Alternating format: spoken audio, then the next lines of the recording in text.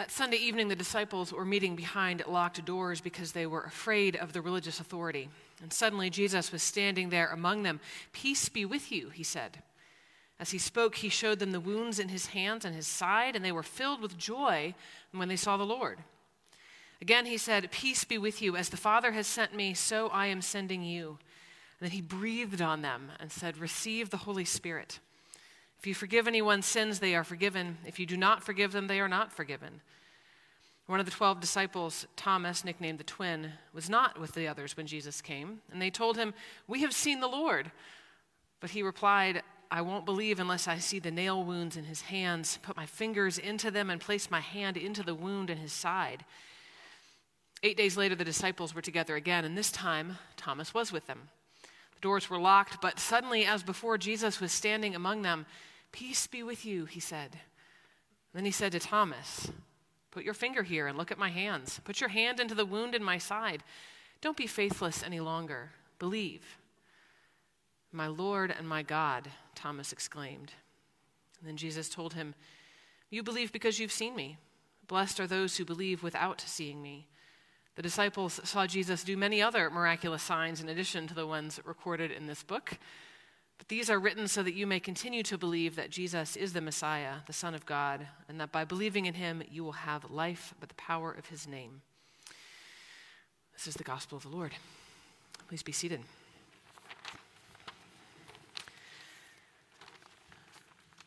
So I'm going to tell you a story about where I saw God moving this week. At the Edge House, every year we have a Godspeed service. It's normally during Nosh, which is our dinner church that we do on Sunday nights. This year, for scheduling reasons, we couldn't do it on this coming, well, today, I guess. What day is it even? We couldn't do it today for scheduling reasons, so we did it on Thursday. And we had 4 people who are graduating and leaving us this year, and so we did our Godspeed thing. Now, I think we've done a little Godspeed moment here in some services periodically. I don't know that it's like super common, but we've done it sometimes. And we'll lay hands on, and there's some prayers and short things, right? It's beautiful. Love it. We do it a lot longer than that. So it's in the context of Nosh, which is our dinner church. So we've already, done our readings, and we've sat down and had dinner, and we've done all that stuff. And then we go into the living room, and we sit down, and we take as long as it takes for everyone in the room to have the opportunity to tell the people who are leaving what they mean to them in incredible detail. So we have the opportunity to tell those folks who are leaving how much we love them, how much we've seen them grow and change over the years. And they have the chance to say those things back to the community. And it does go on a bit. It's at least 45 minutes. Sometimes it's an hour. Who knows? And when we have a lot of people graduating, just buckle up. You're going to be there for a while. Not a great first Sunday to come to Nosh, just FYI. What is happening? Anyway, Thursday we did this. And there is such a tenderness to this evening every time. Such a vulnerability, such a gift to being able to be in the presence of that honesty, right? Because it's not just, "I love you," which is a big deal anyway, right? That's enough of a big deal just to tell somebody that you love them. But to tell them why you love them, it's a lot. So we have one student who is graduating this year, who's been here 5 years. She's in the engineering program. Her freshman year was a mess. It was rough. She said on Thursday that she didn't think that she would still be here without the Edge House. And she didn't mean UC. She meant it all. And I remember that year. It's a rough year. She really struggled, and she shared with her, at that time, she shared with the small group she was part of at the Edge House, various emotional things. And the student who was the leader of that group came to me at one point and said, "This is beyond my pay grade. I don't know what to, I care for her, and I don't want her to be in this space, but I don't know what to do." Fair enough. So I went to her and said, "He's struggling. It sounds like you're having a hard time. How can we help you? How can we support you?" She was very angry. She felt like that was a betrayal, and she felt like she didn't need help. It's fine.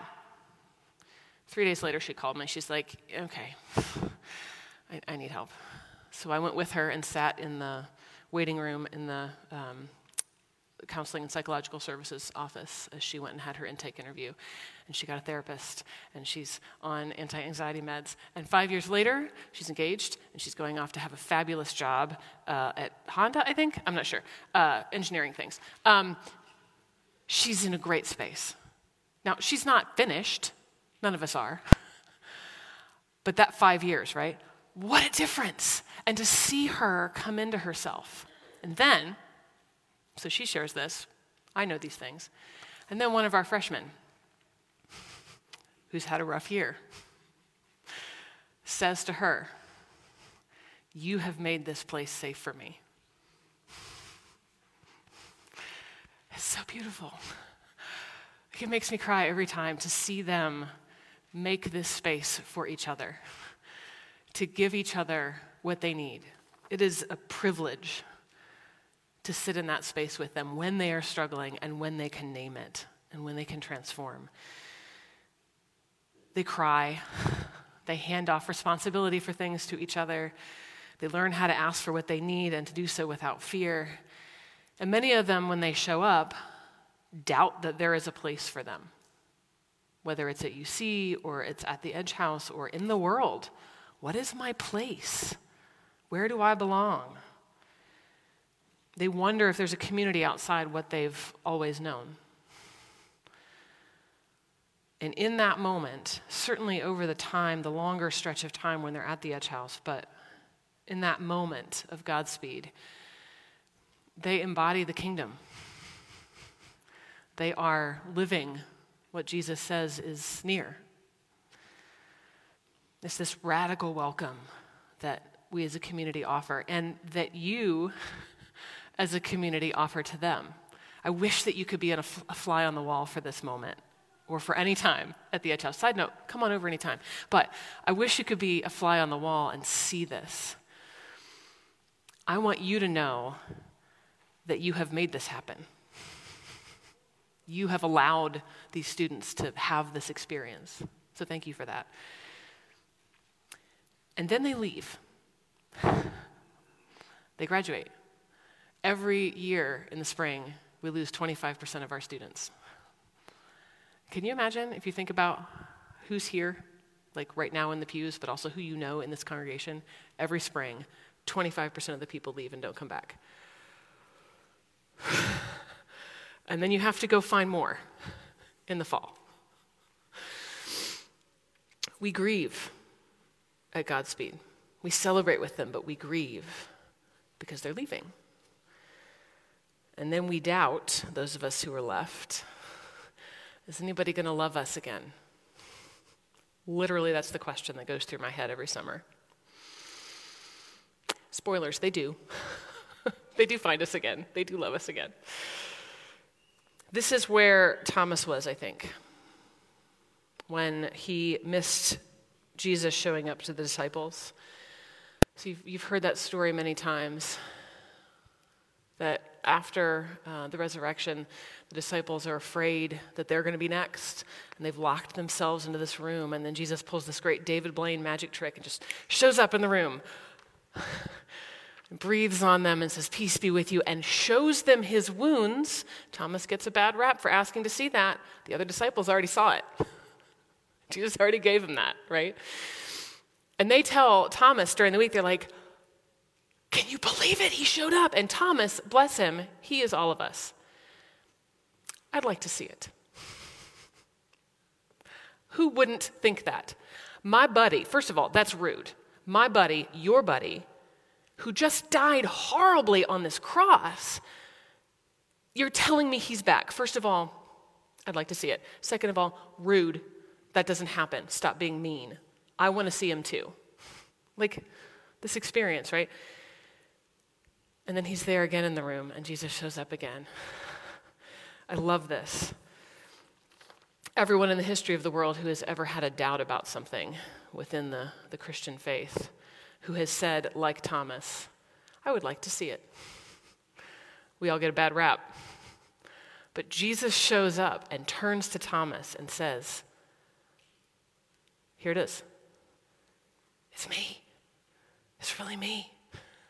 He gives him what he needs, right? And then we've got these lines that, again, often are weaponized. Jesus says, don't doubt, but believe. And I don't know, maybe some of you guys have heard things like that. Certainly a lot of my students have been told, doubting's wrong. You cannot doubt. Just because you can't see it doesn't mean it's not real. Well, I mean, that's true, but still, doubt is a part of our experience.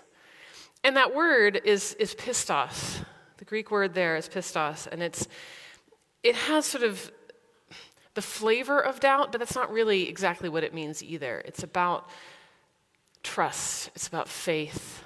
And it's not about believing in the sense of here's a checklist, right? I can say, yes, I believe in this, and I've got the proof of this, right? It's about opening our hearts. It's about trusting in a story that is bigger than us, and something mysterious, something beautiful, and a gift. Doubt itself is not a bad thing. Theologian Paul Tillich in the mid-20th century said, doubt is not the opposite of faith, it is one element of faith. Or there's a Chinese proverb that I really love this. Great doubts, deep wisdom.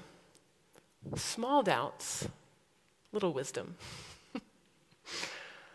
Because doubt could be, this is stupid, I don't want to be part of it. But mostly doubt is a question. How could this be? I wonder, what if? These are good questions. And I don't know about you, but for me, some of the most profoundly moving moments of my faith have been when someone asked a question and I went, ooh, yeah, I don't know. Because then it opens up the possibility, it opens up space for God to move and give you more. I could go on and on. I won't. But I think that Thomas should be our patron saint, the man who says, I'd like to see it. And then when he does see it, crashes to his knees and says, my Lord and my God. It's both at the same time. This story resonates. That same day that we had our Godspeed evening, I met with my contemplative clergy group that I have met with for over a decade now, same group of clergy. And we were talking about the power of stories, how stories shape us. And one of my good friends there was like, oh yeah, listen, I just heard this story about Margaret Mead, the amazing anthropologist, and she had been asked apparently about what was the beginning of civilization. As an anthropologist, what would she notice is the moment when humans became sort of civilized? And the student was expecting things like something about pottery or weapons or something like that. And Margaret Mead tells this story about seeing in the archaeological record a broken femur that had been healed, thigh bone. Those are hard to heal. Takes a lot of time. Can't move a lot. Takes a lot of care. And so the story goes that Margaret Mead said, that's the beginning of civilization, is when we care for each other, when we spend that time for each other. That's beautiful. Love that story. Right? It's transformative. And it resonates with us, right? Like, yes, how we care for each other is meaningful. She didn't say that. Perhaps you are aware that there's lots of things people post on the interwebs that are not true. We do have in the archaeological record thigh bones that have been healed, and it's absolutely a testament to how humans care for each other. That is real. Margaret Mead did not say that. And I said that in the conversation. And we had already been talking about Thomas a little bit, and one of my friends looked at me and went, Thomas! I was like, yeah, I know. It's important to know what we're actually talking about, though, right? I would like to see it.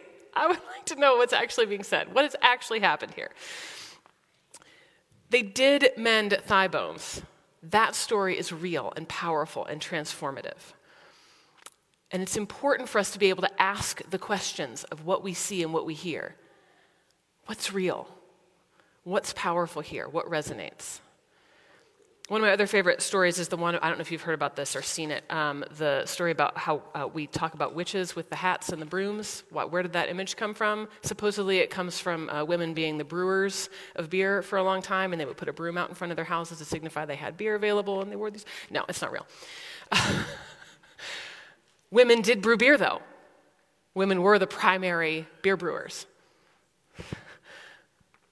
Where's the truth? Where's the nugget of the story that resonates with us? Years ago, when I was walking through the Camino de Santiago with my students, we wondered if the bones at the sanctuary in Santiago, if they were really St. James bones. The Pope says they are. I don't know. So we talked about this a lot. We got to the plaza, finally, after 70 miles of walking, and we collapsed on the ground.